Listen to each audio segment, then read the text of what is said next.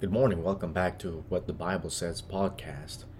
Ephesians chapter number 1, verse number 3. The Bible says, "Blessed be the God and Father of our Lord Jesus Christ, who hath blessed us with all spiritual blessings in heavenly places in Christ."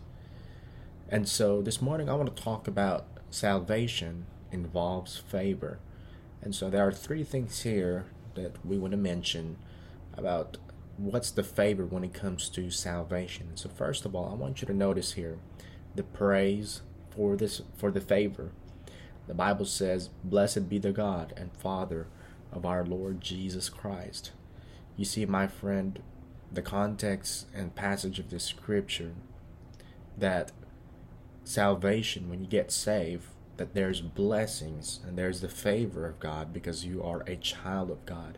Many Christians believe, or many Christians, they have this mindset of thinking that when they get saved, that's it. But let me remind you, my friend, that it involves favor. The praise for the favor. Blessed be the God and the Father of our Lord Jesus Christ. Salvation blessings come from God, and therefore God is the one to be praised. Amen. We do not earn salvation by our own merits.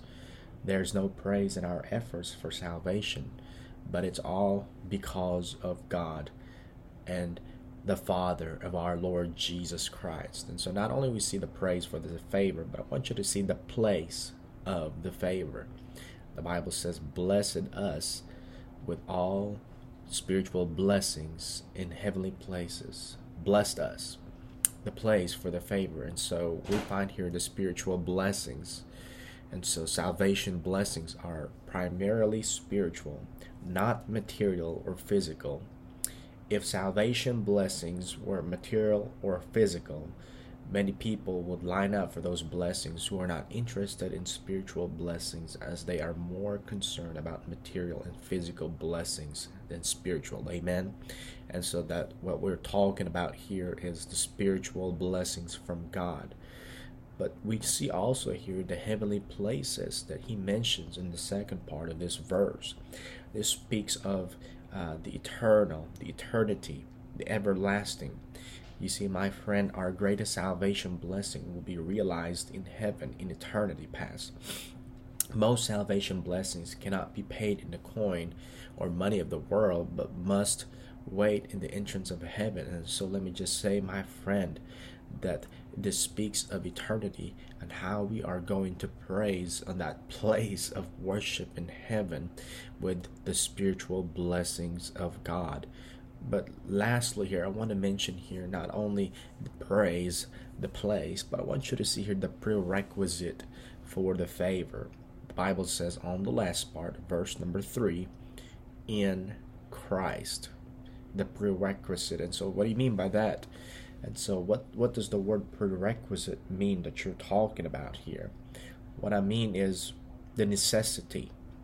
In other words, Christ has to be in it. The key to having that spiritual blessings and dwelling in heavenly places and acquiring the spiritual blessings of life is in Christ. He is the prerequisite. It is necessity. Christ has to be in it.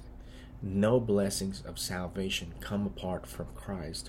Most people of the world seek to gain these blessings through other means than Jesus Christ.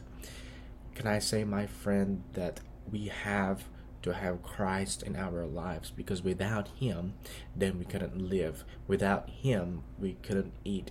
Without him, we couldn't live properly, because he is the prerequisite. He is the necessity. And so can I just say, my friend, that salvation involves favor, and Christ is the prerequisite in here. The Bible says that if therefore if any man be in Christ, he is a new creature. All things are passed away, and behold, all things are become new. 2 Corinthians 5:17. And so in order for us to have this salvation which involves favor, then we gotta be in Christ. If you're not saved, friend, then accept it and believe it and confess and repent of your sins, that Jesus Christ is Lord. Meditate upon these things, and God bless you is my prayer.